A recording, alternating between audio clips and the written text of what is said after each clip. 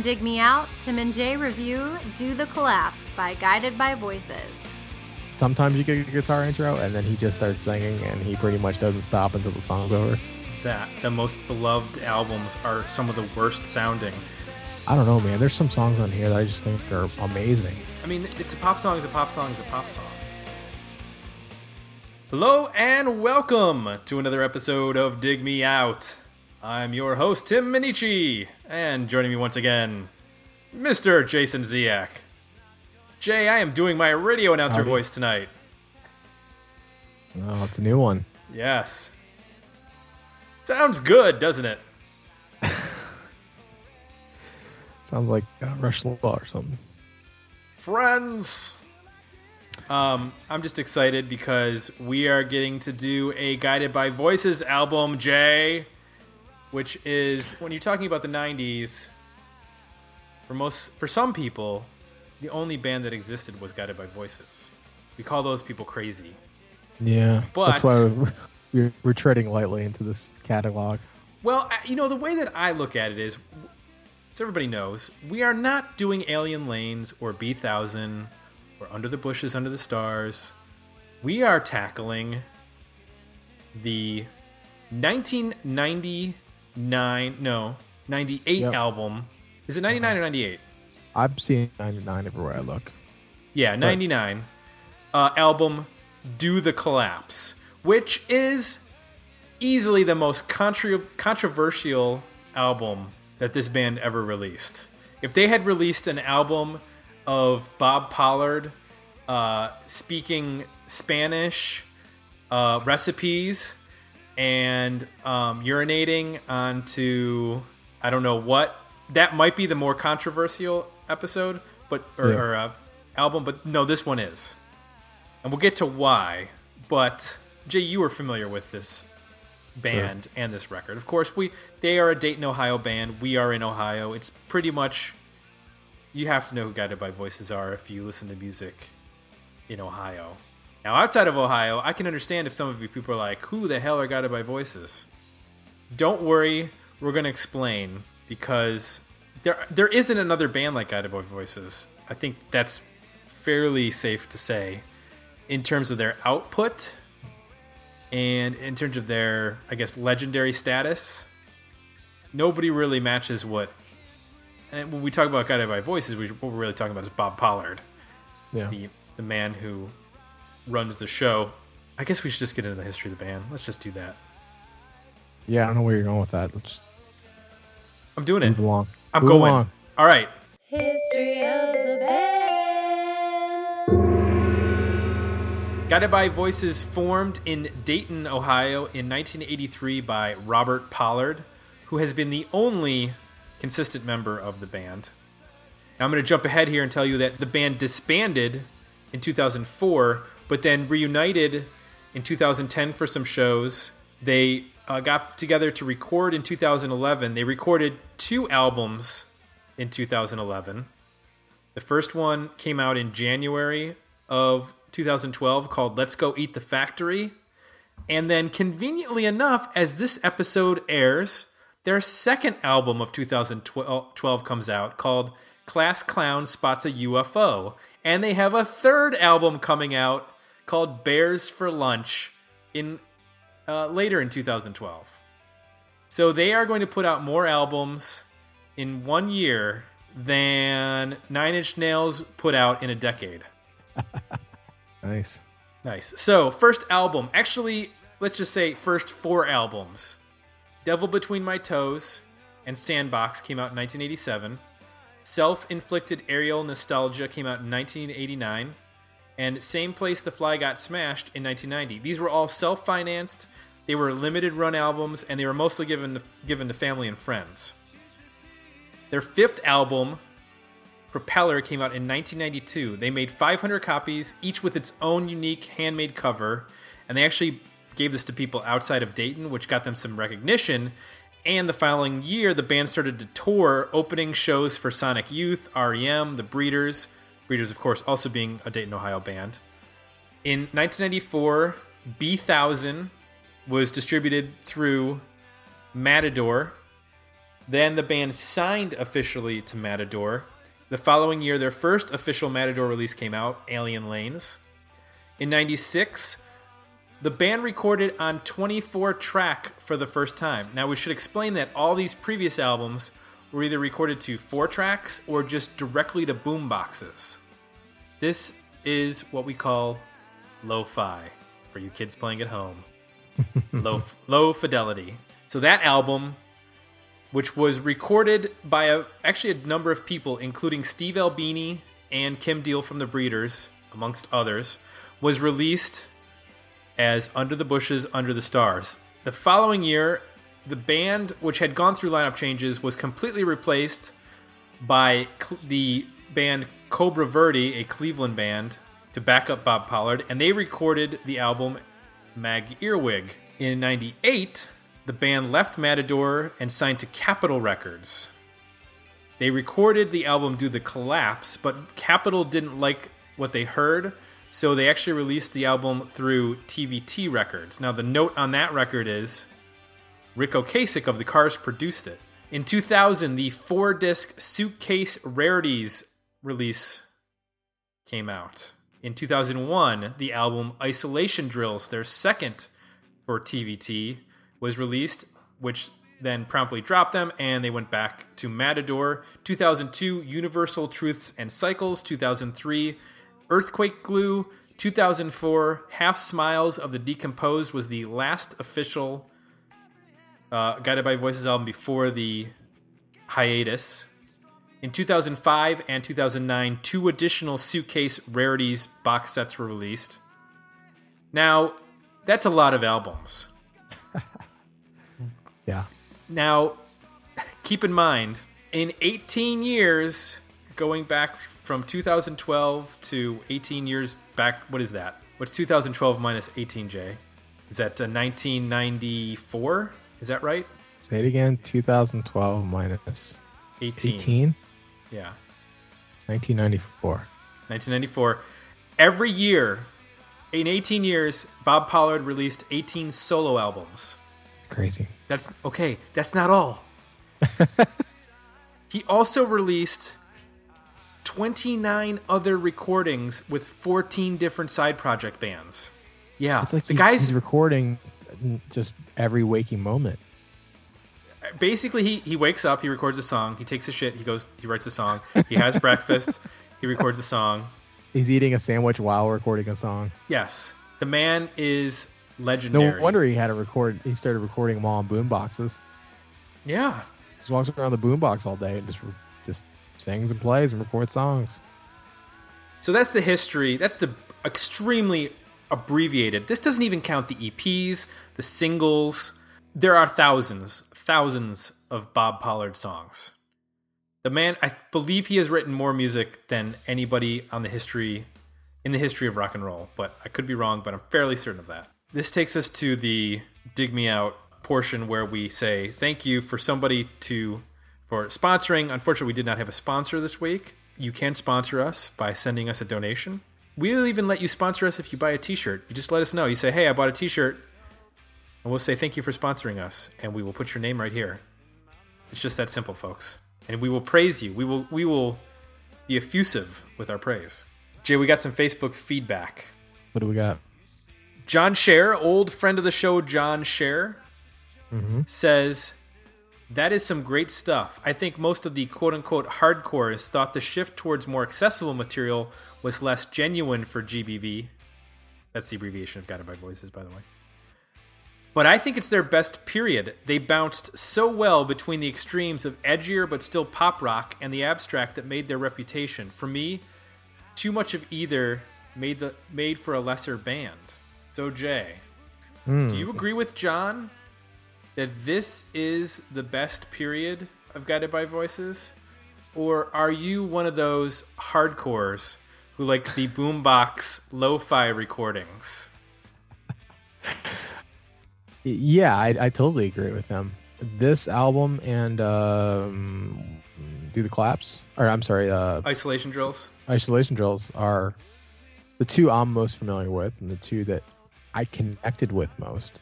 I agree. It's an interesting when the albums are produced well. I don't think they're overproduced in any way. I think if they're produced well in terms of I can hear the band and all the people playing instruments, and there's a little bit of craft around composing parts and song structures and those kinds of things.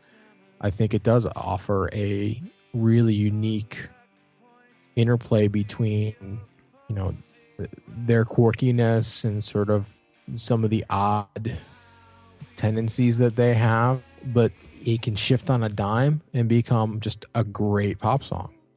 And I enjoy that. I enjoy that like kind of back and forth that happens on this record between being very unique and a little bit eccentric to being super hooky and memorable, and you're got the melody stuck in your head immediately and you're singing along to it.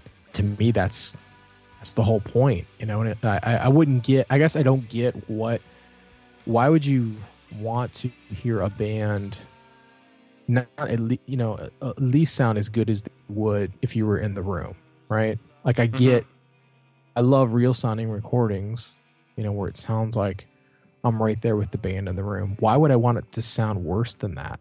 Like, what is the point? I don't really get that. Do you? I don't either, and I've always struggled with the fact that the most beloved albums are some of the worst sounding. And I understand that there is a philosophy that goes along with the lo-fi recording ethic, that you're capturing something pure and you're capturing something that's raw. But I'm here to tell you folks, it's kind of bullshit. And I'll tell you why. It was as much a product that was being delivered to people that wanted to hear a certain type of product as any other product. And I don't think that Bob Pollard made shitty sounding records because he wanted to. I think he had to make a record the only way that he could make a record. In 1983, in Dayton, Ohio, you couldn't find a $50 an hour recording studio that was going to give you really good fidelity. And he didn't have the money for it. He was a school teacher. Right, he didn't have the money to do that. This was done in his basement with his friends when they were drinking beers, when they were on summer break. Yeah. He's obviously prolific in terms of, he's when he's inspired, he wants to go. So when you're in that situation to say like, I'm inspired, I got a bunch of stuff, I want to get it out, to like work with some local studio, which is going to be at that time super expensive, like exorbitantly expensive for a school teacher, to work with them to like block out time to go in and do that. It's just like not realistic. So everybody was pulling out their Tascam or, boom boxes or whatever to be able to record, whatever way they could. And none of it sounded great. But to say that you prefer it, or not that you prefer that, but I mean, maybe the material on that stuff, it just speaks so much to some people that, that's really what matters. But to kind of thumb your nose at these records, which just because they sound clear, is ridiculous. I guess if you say like the material isn't good, I can hear that argument, but to just say it's because of the production, I don't get that one at all. No.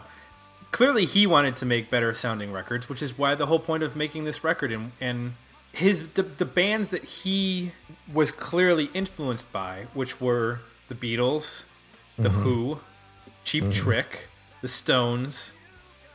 Those bands made good sounding records, and they experimented in the recording studio. That's not to say that you can't experiment with lo-fi. I mean, there were some weird recordings that Guided by Voices did that were studio experiments, and they were clearly trying different things. They were writing, I don't want to say progressive rock, but there are elements to some of his writing that gets into like Genesis, like 70s Genesis, not Phil Collins Genesis. It gets a little weird at points, but it's always grounded in British invasion pop. When you listen to those, when you listen to B1000, you listen to Alien Lanes, and you listen to like the key tracks on those albums, super melodic guitar rock in the vein of 60s and 70s pop and rock. That's what he's going for. Yep. And when you hear a song like Motor Away or Tractor Rape Chain or one of those tracks that are like the key tracks, and you hear the album version, and then you hear them play it live. The live version has so much more energy and so much. You can hear what the whole band is doing.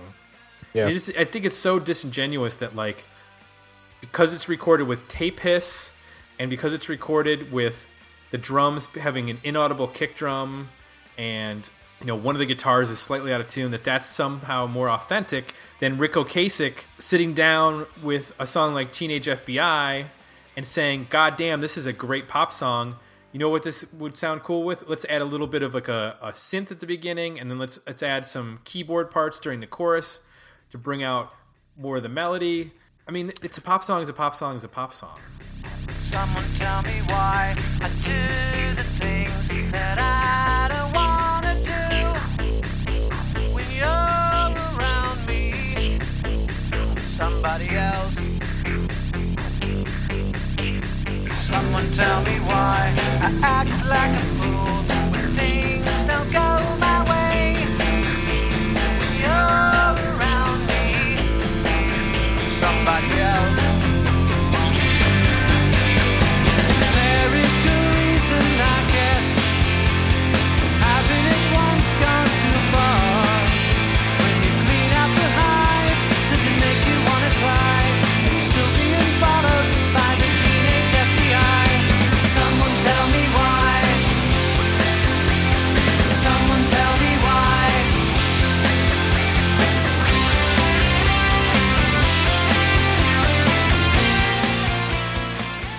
I think the combination of them and Ric Ocasek is really, really interesting. I wish they would have done another album together. All the things you said, like I think he brought out some new things in them and enhanced some things in them, and I think probably pushed them in some ways.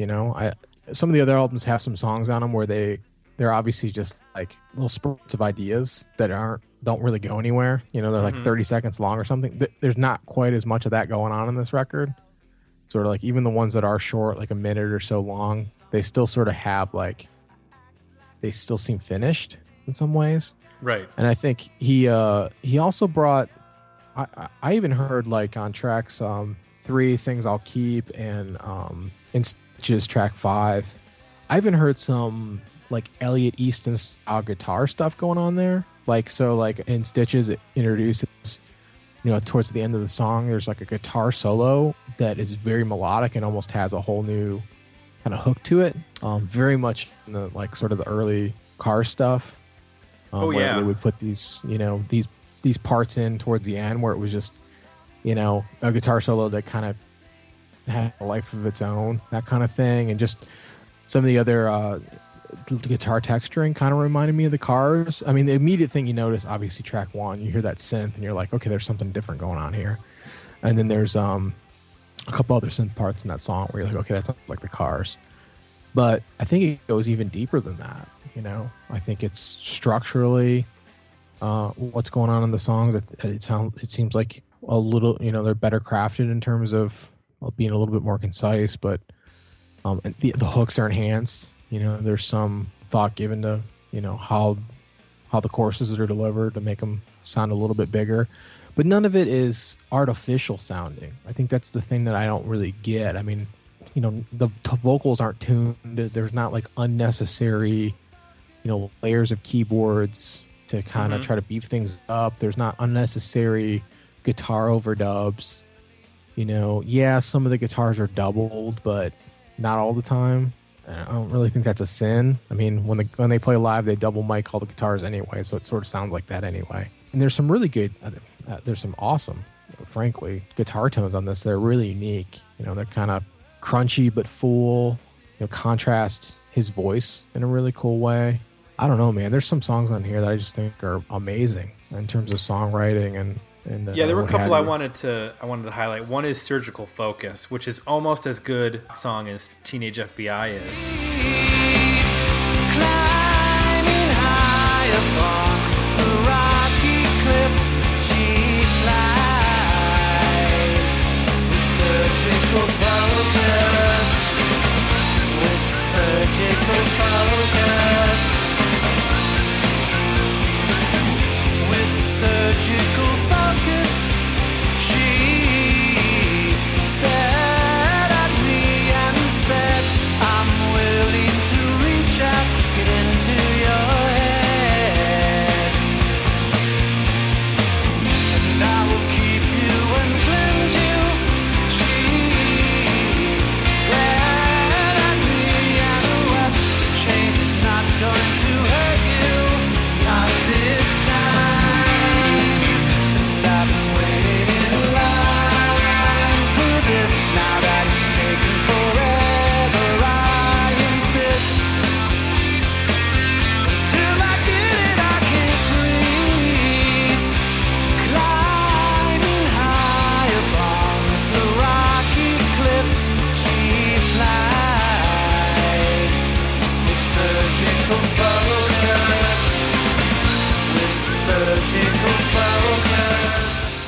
killer chorus. It's a little bit of synth in there to spice it up. Another one I really like is Wormhole, which I was thinking about, what does this sound like? Because it was kind of banging around in my head for a while. Because it's got this like 4 on the floor beat. It just kind of explodes when you get to the chorus parts. And then there's this like slide guitar. I was like, this sounds like you know what it sounds like? Greg Dooley. It reminded me of like a Twilight Singer's African Wig song. That song reminds me of Butterfly Collector from the Jam, almost to the point where either influenced by or reference, it's pretty damn close in terms of the feel. And that's a band that I didn't really think of in terms of being an influence on them. But when you listen to a song like that and a song like Mr. Clean, some of the stuff that's like more mid-tempo-y and not quite, it's not as fast. The phrasing and the vocal style is very similar to Bob Pollard. I've always known he's a big Beatles fan, but at times he can sound a little bit like John Lennon, but his voice doesn't really sound like the Beatles. So right. At first that was always like not apparent to me until I really listened to the music and the melodies. And then I was like, oh yeah, okay, I can hear the Beatles now. But like vocally, the phrasings and even his vocal range and tone and delivery sound a lot like the Jam. I am an earthworm Halloween. There is a nighthawk watching me crawling.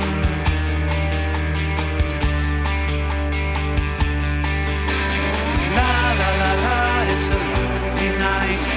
I'll take the airwaves home tonight. Crawl with me into the hole where everyone can hide. We're in the wormhole, seeking to be safe again, without a single brave soul leaking out tonight.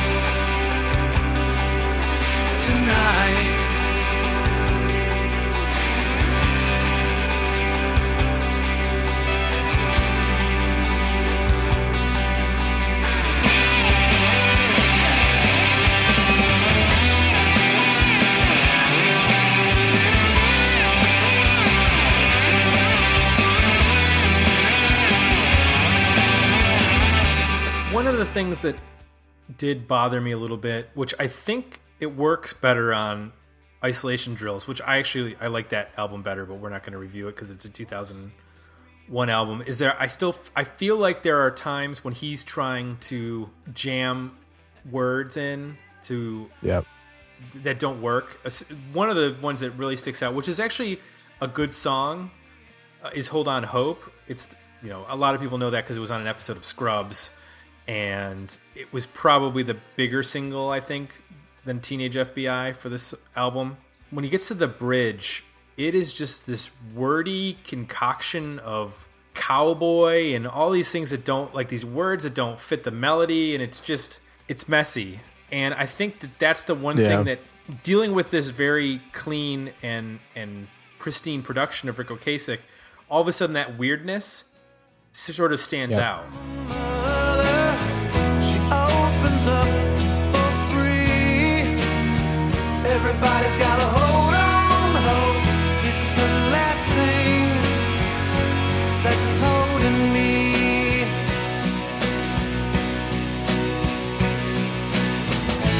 Look at the talk box in the new frustration at the station. There hides the cowboy.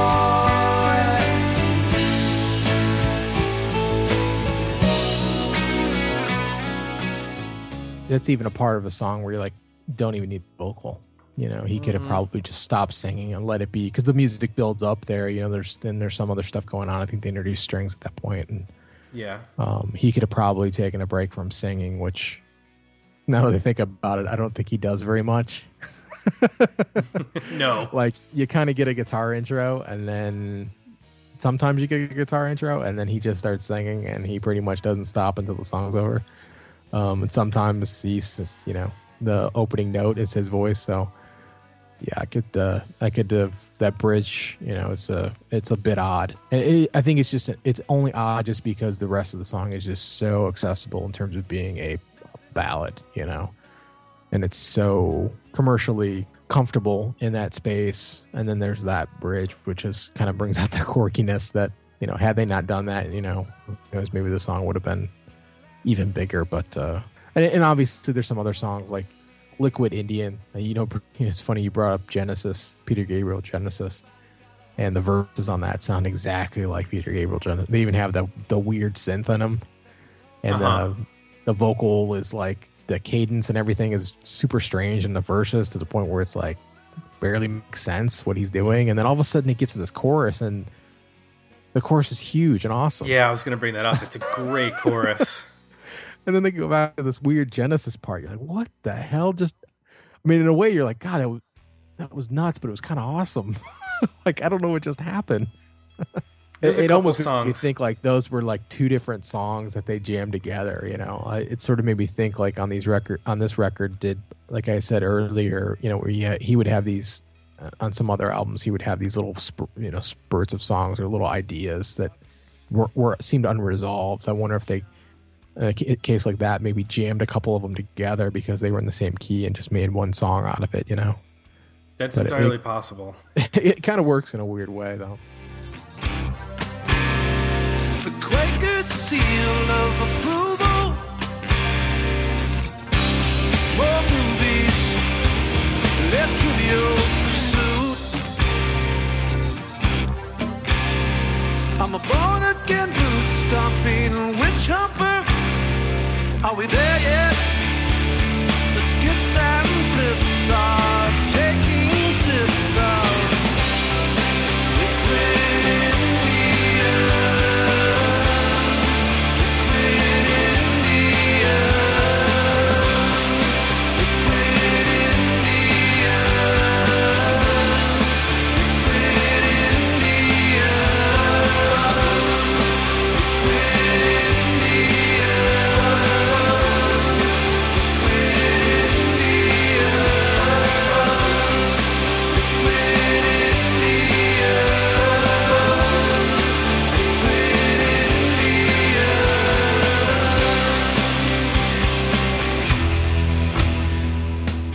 This album, and especially Isolation Drills, which is probably my favorite Guided by Voices album.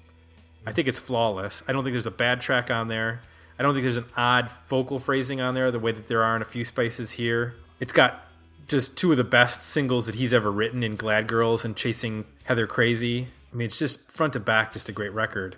And it's not, you know, it helps that it's not 23 songs. You know, this one is definitely helped by the fact it's only 16 songs. Even though it's 16 songs, it's still pretty short because there's a couple songs that are under 2 minutes. Yeah, they go fast. I mean, these albums all go fast, even though there's a lot of tracks. Because a lot of the songs are so short, like you said. And really, the only song that sounds like an old Guided by Voices song is the last song, because it's kind of produced lo-fi, and it's a minute and 8 seconds, which is classic Guided by Voices.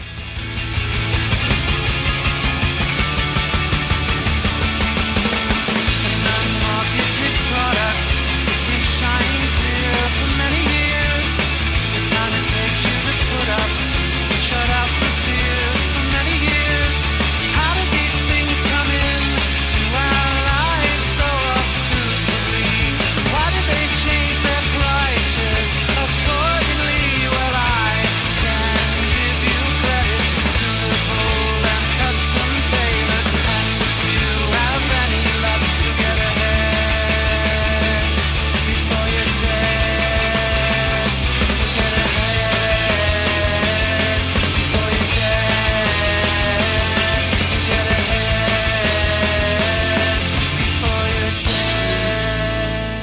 I don't know. I hope people who have dismissed this album will give it another shot, because I think it's worthy of listening to. Well, I think those people probably, have already made up their mind. We're not going to convince them otherwise. But I would say, while this is a fairly successful indie band, believe it or not, there are millions of people in the world that have not heard them. And maybe, a dozen or so are listening to this podcast and want to check them out. I would recommend starting in this area. And if you listen to it and say, this is too slick and too, commercial rock sounding for me, well, then just work your way backwards. Or you could probably work your way forward too. But Definitely if you work your way backwards, you're gonna get into some grittier, more strange stuff. So, but I think these are, if you're new to the band, which yes, there are people who will be, as good a starting point as any, I would think. Yeah. So is this a worthy album for you, Jay? Yeah, absolutely. I got, the majority of the record highlighted here. Teenage FBI, things like Will Keep, Hold On Hope, In Stitches, Surgical Focus, which you mentioned as being a great song. Even Mushroom Art, which has got a really cool guitar riff in it. That might be that song or In Stitches. I can't remember which one. Oh, it's In Stitches. The main guitar riff, I'm pretty sure is one chord. But just because of the way it's played, you don't even notice, which is always cool when people can pull that off. Wrecking Now, good song. Picture Me Big Time, good song. So, I have the majority of the record as being really good songs, and there's a couple even in there I didn't highlight that. Again, they're not bad. They're just a little odd, or not quite as hooky as the others. Those are the really ones that stood out to me. Yeah, I'm right there with you. I highlighted of the 16 songs, there was 13 that I liked. So yep. I'm clearly in the worthy album area. So that's 2 worthy albums for Guided by Voices and Do the Collapse. If you dismissed this album back in 1999 when it came out, we suggest that you revisit it. If you've never heard it, we suggest you check it out. I think that's it. I think what we want to say now is, if you like this episode, please consider leaving us some positive feedback. Write us a little note over on iTunes and tell us that we're doing a good job. If you do think we're doing a bad job, please send that to our email, and don't put that on iTunes. Don't post our dirty laundry for everybody. Actually, just write a letter. Yeah. On paper and mail it to us. That'd be great. But don't include anything with the letter if you're angry. Yeah. You know what I mean? Exactly.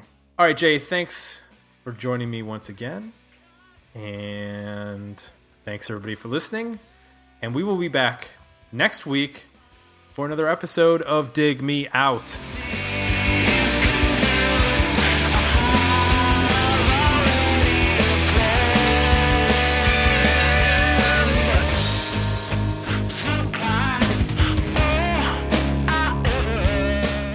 Want to leave feedback? Join the conversation at digmeoutpodcast.com for links to our Facebook page and Twitter feed. While you're there, support the podcast by visiting our donation and merchandise pages. And thanks for listening.